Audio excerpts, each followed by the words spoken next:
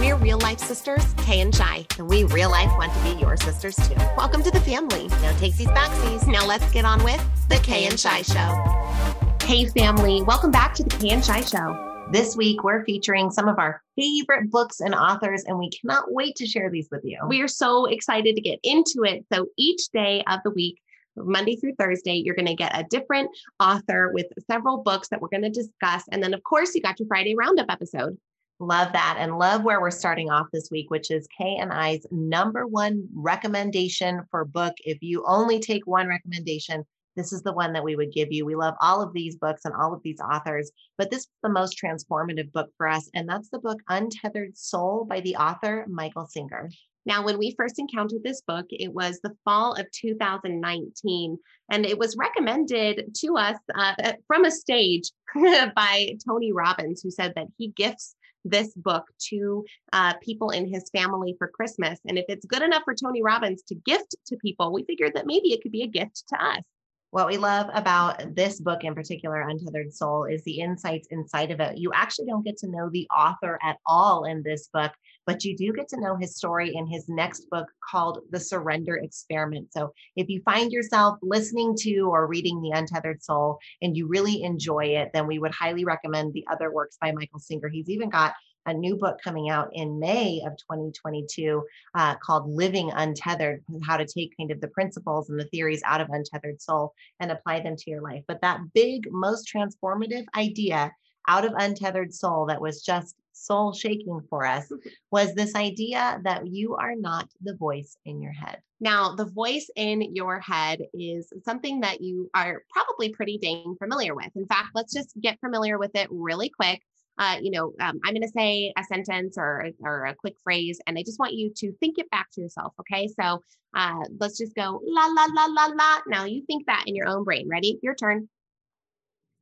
Bet you heard a little voice in there, didn't you? Now, if you heard that voice singing la, la, la, that means that you, in fact, have this narration inside. Most of us do. Yes, there is a very small sliver of the population that only thinks in pictures and does not think in articulation of language. But most of us hear a voice in our head dictating and narrating our entire lives. Now, one of the biggest, most transformative things that came from this book was the idea that if you can hear this voice, that there is something or someone or some entity inside that is the listener of that voice. If you can hear it, then who's listening? Right? Like that alone, just like pause and stop on that for a minute. Like if I was solely the voice, I wouldn't be able to hear it. If I was solely my emotional experience, I wouldn't be able to feel it, right? So this idea that there is that voice in your head, but that's not you. That's not your 100% entire identity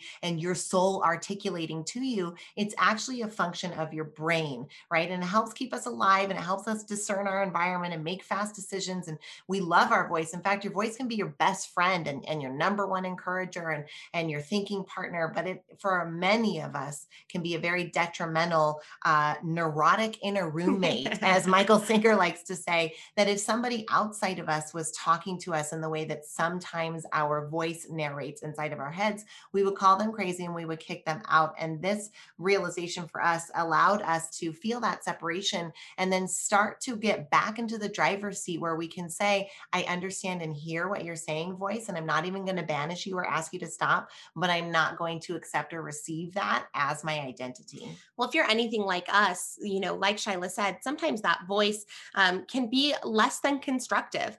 Have you ever had thoughts in your own head, like, you're looking in the mirror before you leave to go out and you find 18 flaws, right? You're looking, your hair looks funny and, I feel weird in the clothing that I have, or I'm not looking forward to what's coming up in this space. And your thoughts end up harming your emotions or making you feel a certain way. And then you kind of get through it and you're like, man, that didn't feel very good. Or my inner self-talk isn't very constructive.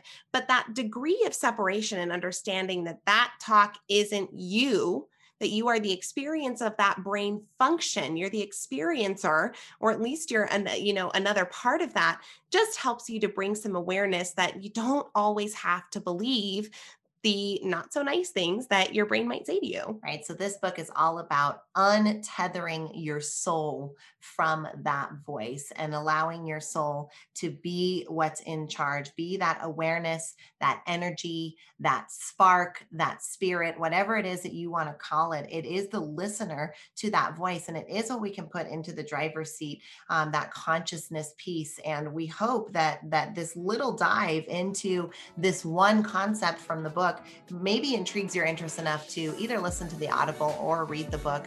It's definitely our number one recommendation and a great place to start here in our book club series.